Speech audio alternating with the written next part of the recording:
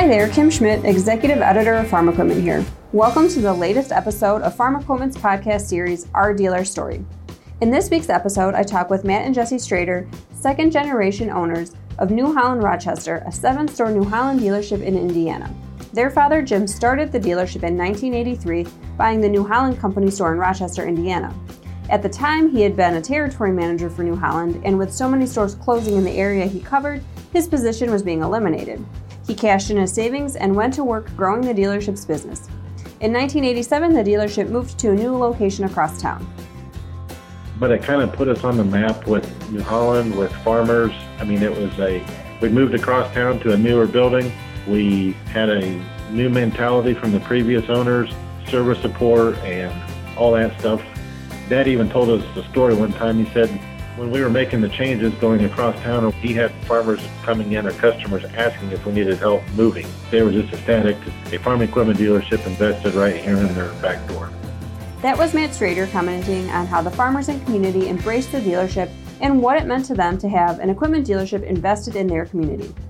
Before we head over to Matt and Jesse, I wanted to thank our sponsor, HBS Systems, a multi-generational company that for over 30 years has provided leading-edge systems and software technology designed specifically for ag and construction equipment dealers. Thanks for making this podcast series possible.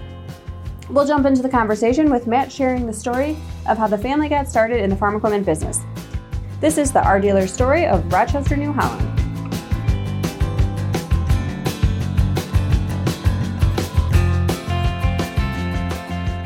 It was your dad who started the dealership, right? That's right. Okay. From what you know or knew at the time, how did he come into the business and get started? I'll give you the Cliff Note version, even though it's going to not seem like a Cliff Note version. But okay.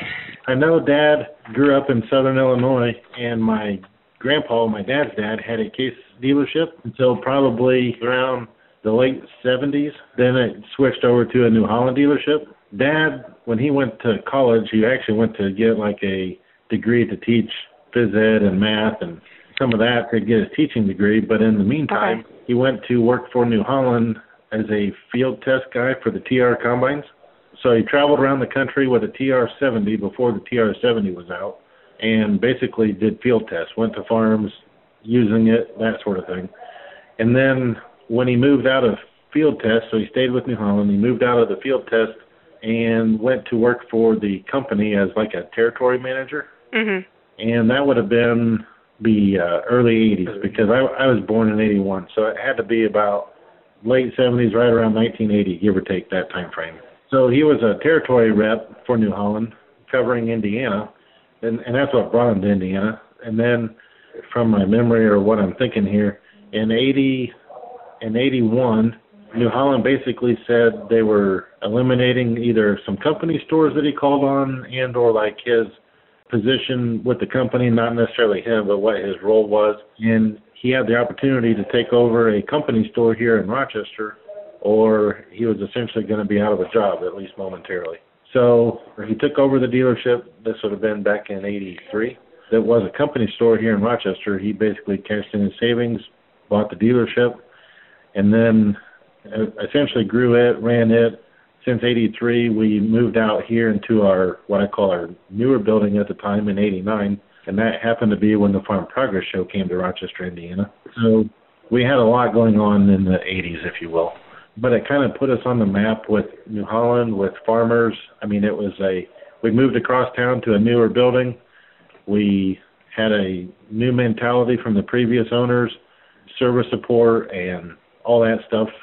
Dad even told us the story one time. He said when we were making the changes going across town or whatever, he had farmers coming in or customers asking if we needed help moving from one location to the other. Like they were just ecstatic to see a farm equipment dealership invested right here in their back door. So that's what started us. That would have been about 87 when we built our first building here in Rochester and really had our feet on the ground, if you will.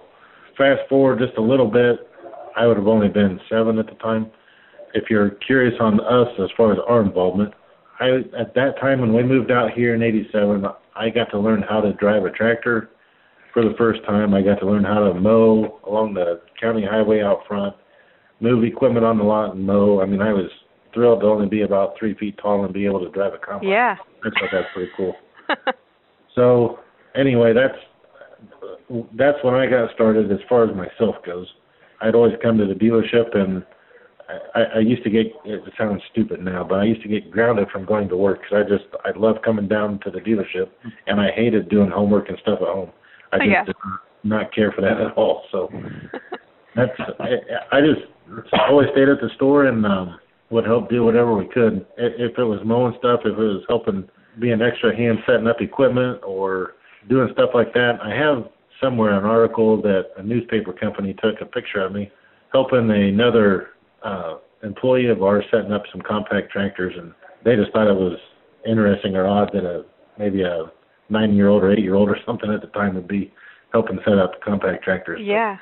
That's just what I like to do, or just wanted to be around or could help do whatever. So I was always, me personally, I was always involved in doing stuff like that and growing up with it. But what's your position today? So essentially director of sales for our complex. So the early 80s is when your dad cashed in his savings to jump into the dealership world. Yep. It was kind of a bold time to be. That's right. Deciding that was your future. He'll tell you that it was like 16% interest rates on his house and other stuff. You're talking about a bold move, but yep. So were you both born at that point, or what's the age difference? I was born in 81. And I was born in 86, so I was not quite at the time. So I don't know if you want to know as far as what I remember or things back when I was little getting into it. At that time, so like the late 80s, there would have been a Ford 1710 model. Okay. Like that would have been a model of a compact tractor. That size frame or whatever, like I always used to drive that stuff. They were just compact tractors, and I didn't have to stretch too far to push on the clutch or the You could reach it. So I could drive those, and I can remember doing anything from grading our driveway because it was gravel to, it seems like I helped drive that or did something out at our field across town where the Farm Progress Show was. I vaguely remember that. I don't remember even what I was doing, but I'm digging in my memory bank. And I used to, as far as actually helping around the store, I can remember helping rebuild a burnt 411 Grasshopper. Dad and I had to rebuild it. And then that's what I would use to mow our front yard at the time. I was so happy to go from a self-propelled Ford push mower mowing the yard to a self-propelled ride-on Grasshopper. It was just like, finally I can just ride a riding lawnmower. But that was that. I'm telling you, we're digging way back into the complex. Having the Farm Progress Show basically across the street, was that a nice boost to the business, or what kind of impact did it have at all? Our Farm Progress Show was across town from where our new building was. Okay. Ironically, it was about a mile or two from our old building. But we moved across town in 87. The Farm Progress Show was here in 89. And so we basically dealt with a bunch of new equipment. So that's a big show. That's a big deal, not just for dealers, but for manufacturers. I mean, it is today, and it really was even back then. And so obviously we would have had a lot of new stuff shipped in. But, I mean, I was only 8 at the time. I mean, I don't even remember what all was shipped in here. All I know is we had a lot of equipment. Yeah. I do remember that part, but. All right. Jesse, what are some of your early memories from? I certainly don't remember as much as Matt did. He's got 5 years of age on me and whatnot. I'll tell you, growing up, I mean, I wasn't nearly as connected to the dealership, I guess, as Matt was. I mean, Matt can tell you the day he was born, he knew exactly what he was going to do, and you know, that's just how he's been. I mean, when I grew up, I'd be around the dealership, and Dad would have me do just small tasks to just help out with this or that, the simple stuff like mowing or whatnot. But we're both Purdue graduates. I went to Purdue to be a math teacher, and I really didn't learn until later on or around that time that Dad actually also went to college to get his math teaching degree. I thought it was kind of interesting. But I mean, I went to college not anticipating to be tagged to the dealership. I went and taught for 2 years, and then when I was going to college at Purdue, I would come back to the dealership, and I would do a lot of the IT stuff around here, like the computer work and whatnot. And as far as early memories go, I mean, that was definitely my first kind of involvement with the dealership, was setting up emails or installing computers or putting parts program software on them. I mean, Dad would always have me involved in that kind of stuff. I mean, as a teenage kid, I've always had a major knack for computers. I mean, just love them, everything you can do with them and whatnot. And so I went and I taught math for 2 years, and then in the meantime, while I was in college and teaching, Dad was acquiring one dealership after another. And it just got to the point after my second year of teaching over the summer, he said, I'm to the point now where I need a full-time IT person. You can't just do this. We can't just have you doing this in the summers when you're off for a few months, And so we talked about that, and I said, well, I guess what we're talking here, I mean, that actually sounds really appealing, like I would do that full-time. So he offered me the job, and that's kind of so that's how I got into the dealership full-time. And then after a few years, I mean, my responsibilities just grew pretty quick. Before long, I was overseeing the parts department for all the stores as far as just the parts management end of things. And I think that kind of came about from just doing the IT stuff, like anything that involved reporting of numbers. I mean, I was the guy that could create the reports, build the spreadsheets, do all that. So as far as parts management goes, doing inventory type stuff, I mean, that was just kind of a natural fit. So I was the IT guy / parts manager for a couple of years, and then Dad told us when he turned 65, he would give my brothers and I enough rope to hang ourselves with. Is how he described it. None of us knew what that meant until the day of when he turned 65. So he made me the CEO that day. Matt was the director of sales. He was before that too, and he said that that was the best place for him to be.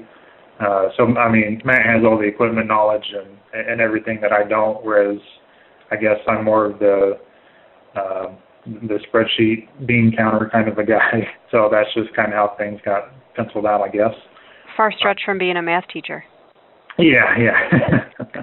Matt, when did you, so I know you were basically born in the dealership, but when did you come on in an official employee capacity? So Dad and I had a little conversation about that, about when I was 15. Okay. Because at that time I learned I was going to have to buy my first vehicle, and I said, if I'm going to do that, I'm going to need money to pay for it. So I got on the payroll probably when I was 15, give or take. And honestly, not that what I remember anyway, not that I really cared one way or the other, but I guess if I was going to be expected to earn my own stuff or pay for my own stuff, then I had to get compensated for it. Versus him was just, like I grew up riding, racing dirt bikes and this and that. I mean, I like to play and have fun too. And Dad was always there to help me buy the stuff or whatnot, knowing that I was always here trying to help work and do things. It was just kind of always a natural, I'm going to do this, and then hopefully I get this or whatever, Yeah, when he told me I was going to be buying my first vehicle, that's when I told him I'm going to probably need to be on the payroll so I have a way to pay for it. Yeah. So were you just kind of doing what you were already doing then as a 15-year-old? So or did you have an official job? I would have still been in school, obviously, but yeah. Yeah. Things like mowing the lot still needed done, and washing equipment. I mean, we had washing combines and especially manure spreaders. But yeah, we'd always have to wash equipment. We'd have to help with some setup on equipment, or if I had to go along with the sales guys or other guys to, say, pick up equipment or other things, I was just always an extra hand around just to do whatever. Obviously, I couldn't tear an engine apart at that time and work on stuff, but if I just needed to go somewhere or do something, then I was right there involved. And I truly think, looking back on it, it was probably a really good move by accident because it got me involved with the equipment, which I found out I love equipment. There's two things I like doing. I love working with equipment and I love working with people. And I think a lot of that early on got me involved and got me linked up with a lot of our customers. They knew I was there, vested in the dealership. Obviously, when I'm a kid, I'm not making management decisions or things like that, right? But as I get older and as I start working with guys, as I was selling equipment, officially full-time employed after I got out of Purdue and stuff, it kind of made it a natural fit or easy because, A, we were in good times market-wise, and B, I knew a lot of customers already. They knew me or whatever, so it wasn't well, who's this new kid coming out or whatever. Yeah. I mean, I was already here. I mean, some of them even reminded me when I was selling stuff. I remember when you were running your little dirt bike around there when you were old or whatever. So that's a long answer to a short question probably, but technically being paid when I was about 15. But when I went to Purdue from 2000 to 04, I bought a house down by our Rossville store, so I would help sell equipment while I was going to school with the notion school came first.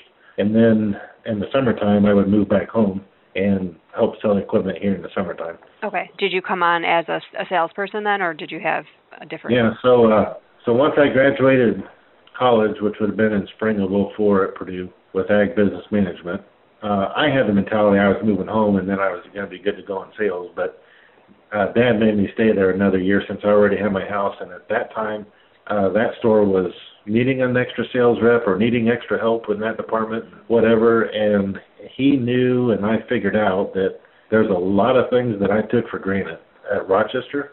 At the Rossville store, I had guys tell me that service was an issue, that some other things were an issue, and this or that, and it was not easy to just sell equipment like up at our store up here. I mean, I didn't even think about there being any headwind or whatever. So that was kind of an eye-opening experience. It was one of those experiences of the best education type deals. And so I stayed down at our Rossville store for a year before I moved back to Rochester in sales, basically on my own, and kind of learned the ropes, I'll say by experience and the hard way, without a dedicated shop or a dad or whoever right on my right-hand shoulder saying, do this, do that type of deal, if that kind of makes sense.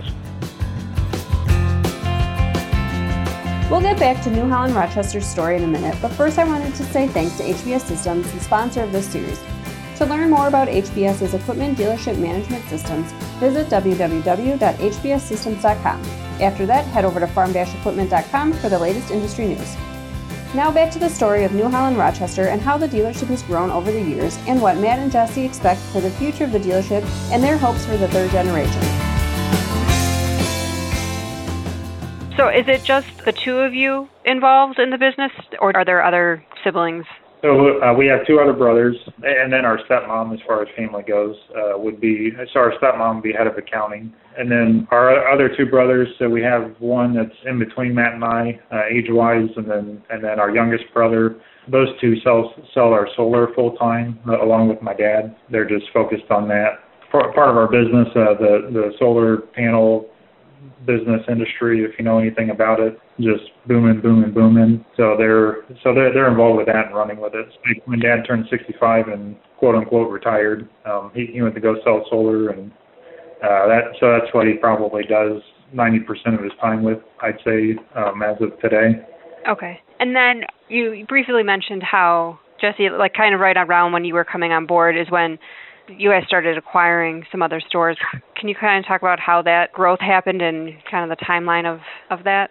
Yeah, so Dad would have acquired the first store, Logan Sport. It would have been 20 minutes south of here in early 90s, we'll say. I would have been, I was born in 86, so 5 to 10 years old at the time. I mean, I don't remember much about that one.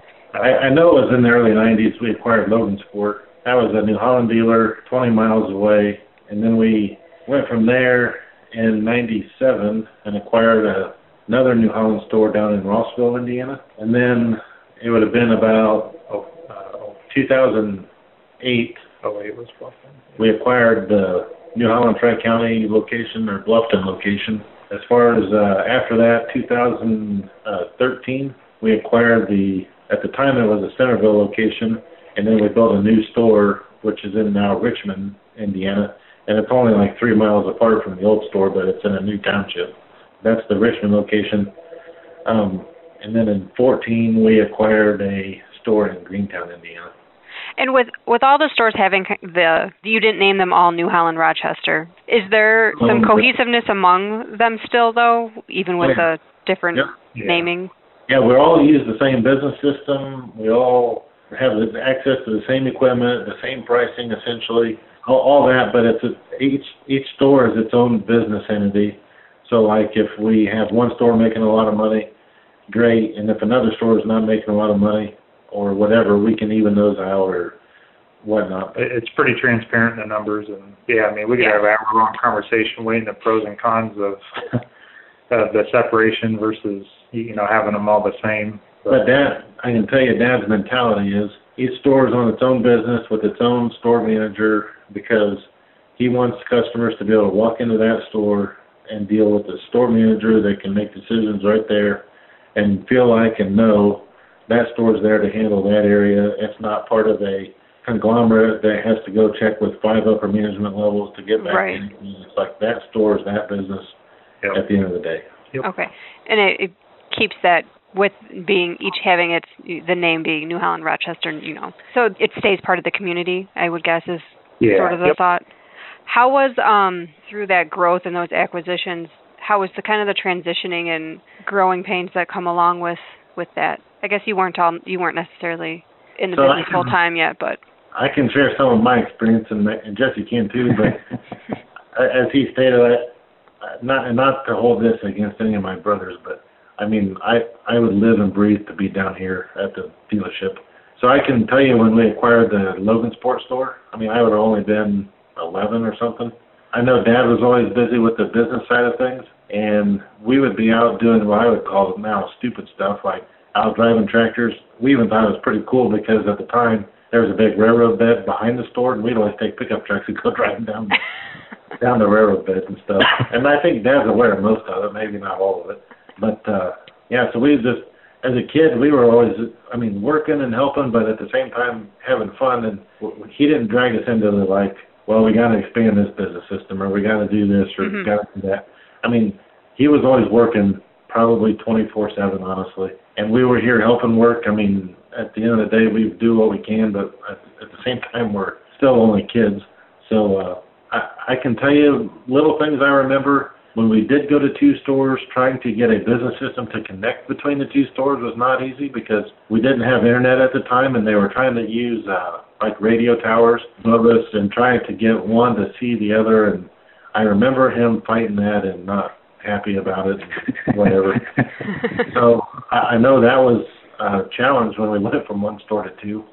But I can also tell you, even today, Dad will tell you, we've never just taken over a store that was healthy, making money and all this and that. It's always when they're going broke or they're having trouble or selling out or whatever. And so we've always had challenges in trying to, we'll say, get reputations turned around or get the right records going, employee attitudes and customer attitudes. That just seems like it's a constant challenge anytime we go somewhere or add something. I've never added a store that was doing so well and just said, you guys are finally on board with us or something like that. Right, yeah. But I know that's been a lot of the challenges. And I know the internet boom came in the late 90s, and that didn't necessarily play right into our hand as far as the business goes until probably in the early 2000s or something. Okay. I know that did help streamline a lot of things, but I know early on, I can remember him mentioning, griping, whatever you want to call it, about, well, I can't get connected to Logan Sport. It was just the world coming to an end because I can't get on their business system or something. And then how has the business grown or changed since you guys have been there now that you're running the business? Oh, it's so much better. No, I'm just kidding. Really, as far as changes go, and Jesse can speak to this too, but we have call it officially took over, in 2016? Yeah. And we had some challenges. The market, honestly, 2015 is probably the worst year I will experience. At least I hope that's the case, because everything was just free falling and market values and this and that, and it was just flat tough. 16 wasn't even better. We were still losing money. And Dad will tell you our store has never lost money the day he took over in the early 80s until 2015. Never, ever lost a dollar. So everything just went downhill and fast. Of course, we're stepping into it and saying, okay, now what the hell are we going to do? We're going to do this the rest of our life. And so I'm kind of glad we're involved, taking over, however you want to say it, in trying times, because at least we'll know or remember, I know we'll remember at a minimum, what things are like. And if we get back into good times, hopefully we're still in check or grounded and say, We still don't want to have 40 new T8s out there because at one time we were only selling 5 new T8s or so. Yeah. Anyway, just the markets have changed kind of as we were taking over. As far as employees go, I mean, we're probably the same or maybe a little less employees, not much less, was when Dad was here. But I would say we're over half our employees are different, I'll bet. What I mean by that is we've had some leave, some retire. We brought on new ones. Some of them just weren't going to have, I'll call it us kids, kind of running the show or telling them what to do. I'm off the top of my head if I had to. So they had to get used to us coming in, and really I was managing sales officially since like 13.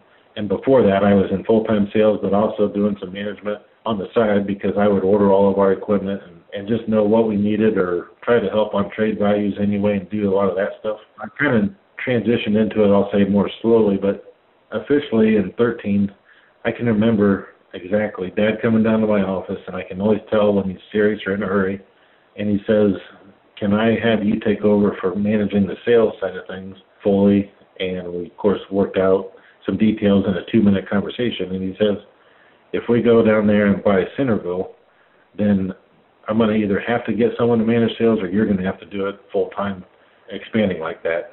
That's kind of why at that time I got basically either stepped up, pushed up, whatever you want to call it, and just dedicated fully on managing on sales. Now, if you know sales well enough, it's a relationship business. You can't just cut off your 30, 40, 50 customers that you've taken care of and say all of a sudden you got to deal with so-and-so.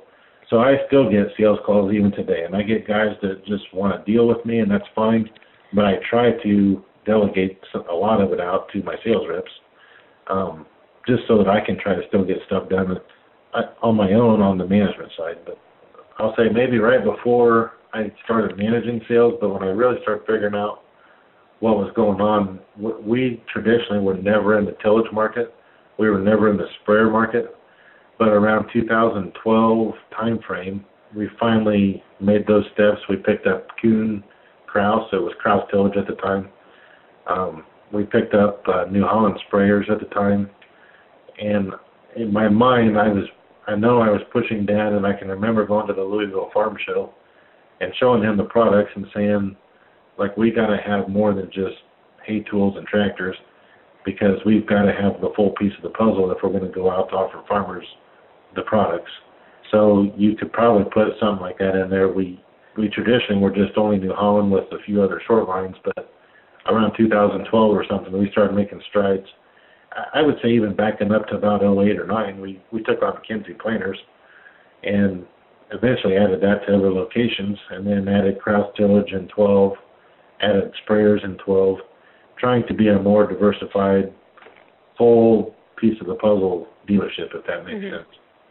And when did, so Ag Technologies is your precision-focused store? AgTech was initially set up to handle our precision sales and our self-propelled sprayer line. Is that still the case? No. About 2 or 3 years ago, we moved the self-propelled sprayers to across the parking lot to New Holland, Rochester, and then dedicated AgTech to only be what we call the PLM products, the GPS, all of that stuff as a standalone business to help all of the other stores, including New Holland, Rochester, across the road, basically with just that segment of the business. We have, I think, 3 full-time guys dedicated to that product group.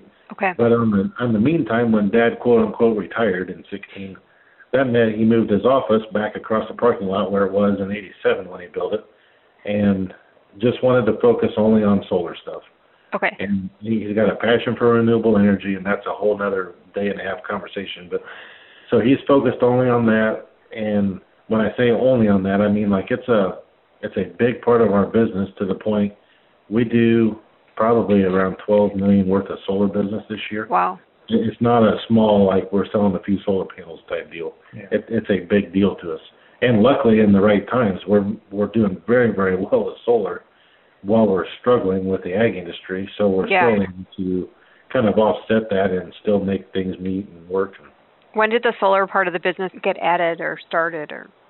2011, he put up a solar system at the store here, and he really just designed it and did it on his own knowing that he was going to have his store on 100% renewable energy. In 2008, we put up a windmill. We got a grant to put up this Berge windmill. It's a 10 kW for whatever that's worth on size. That's how much power it produces. But we still needed more power, so we put up a solar system out here because solar is much more consistent for power. Mm-hmm. Like you can judge how much you're going to have. It's not dependent upon the wind.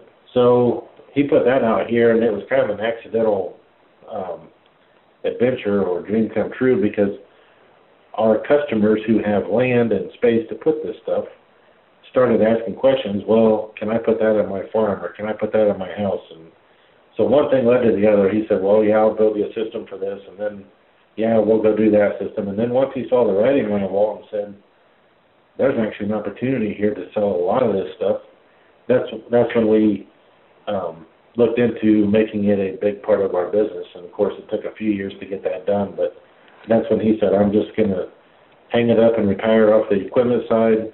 Does that mean he doesn't care or doesn't check in and just let us spend money without double checking with him sometimes? But it means like he's not going to trainings, he's not watching inventories, he's not doing this or that, he's just depending on us to take care of it. Right. You tell him kind of what we're doing, but he's focused on the solar business part, and that's his passion for it. It's equivalent to a lot of people retiring and going to Florida to play golf, only he's going to the parking lot to go do solar. So is it a separate business, or are the two businesses still linked together? The Ag Technology store is its own standalone business, even though it's across the parking lot in the same town. Okay. It's still its own business. So we tell people we have 6 locations and 7 stores. And then is the solar business its own, totally separate from the dealership, or is it? It's a division of Ag Technology. What do you think is next for you guys? What's next for New Holland Rochester? What's in the future? Like what we're involved with, obviously we're pushing the equipment side of things. We're trying to get, we'll say, our foundation more solidified. So we still got Greentown, we have Rossville, that essentially needs either new buildings or new facilities. We still got some struggles at a couple of our stores as far as getting sales up and running. In these times, I'll say the employee part is pretty challenging because the economy is doing so well, and there's jobs everywhere and paying very well and stuff. Meanwhile, the ag industry is not doing very well. So that's a hard balance when you're struggling to make money on the ag side and having to pay good / premium wages to attract good people. It's just that's a tough balance to make. But we're trying to get the right people in the right places. We're making changes. I'll not say all the time, but this year we've made some pretty good changes. As long as we can go forward, grow the equipment business a little bit, do a little bit more with solar, and especially at the other stores, to try to generate some dollars or profits that we can put back into the stores to maybe build a couple of new facilities and get them on the ground running. That's what we've told New Holland, and I kind of say it this way so if they happen to read this article, we're trying to get our foundation built better so that if there's opportunities to expand to new areas, then we should be in a good position to do that. But you'll be ready, But right now, with the way things are, as tough as they are, with our own, I'll say problems and or opportunities, you can look at it both ways. We got to get a few things fixed and get going better before we're able to just add another point. Right. But adding a point is the easy part. Finding the right people and getting the right things in place, that's the hard part. Oh, yeah, definitely. So you're both still only in your 30s, so probably not immediately, but will there be, is there Generation 3 that will come into the dealership at some point? Well, yeah. I'll turn 38 tomorrow, so that Generation 3 has got a little ways to go. Yeah. Well, happy birthday. Yeah, thanks. But I jokingly joke with my sales guys, especially on aged equipment. I have a daughter that's 9, or she'll be 10 shortly, and I have a boy that just turned 7, Mason. And I jokingly tell them, if stuff's been here long enough, or attachments or takeoffs, and they're in the weeds over there, and we're doing inventory, I'll say, we've got to get this going or fix it or take care of it because I do not want Mason dealing with it 30 years from now. They get what I'm saying. I mean, it's right. It's got to get fixed, and whatever. And I say I inherited some of that problems. I mean, we were just flying through good times and then not really caring about some extra stuff we had or old stuff. It just, we were making enough money and enough sales and stuff on the new side and newer products that a lot of stuff just got forgotten about. And then it's like when I started looking at things and saying, why are those loaders out back rusting? They've been there for 10 years, still in the crate. So we started putting things on auction time, started cleaning some things up and whatever. But yeah, as far as Generation 3 goes, there's 7. Yeah, right now. Between my brothers and I, 7 kids between us, 2 boys, 5 girls. Yep. Yeah. And I think there might be interest in there, but they're not old enough. My kids are the oldest, and the oldest is 10. So right.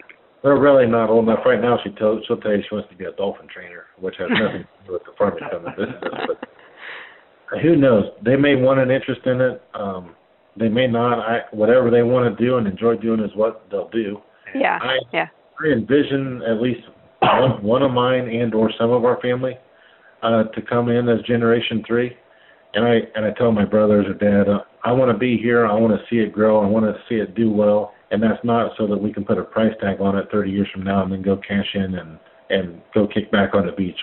I mean, they always say you can't take your money with you when it's time to go. And I envision us just trying to build this, sustain it, maybe grow it some, and to try to give the next generation an opportunity. And if none of them want it, we'll find someone else that'll be able to take it over or buy it at that time and move on. But yeah, but you're a long way from that point at this right now. That's right. Only I remember going to a meeting in Ohio about 5 or 6, 7 years ago, and they talked about generation changes, and they said the day the one generation takes over, like so it would essentially be us, if you will, is the day you should start planning on how the next generation is going to take over. Yeah.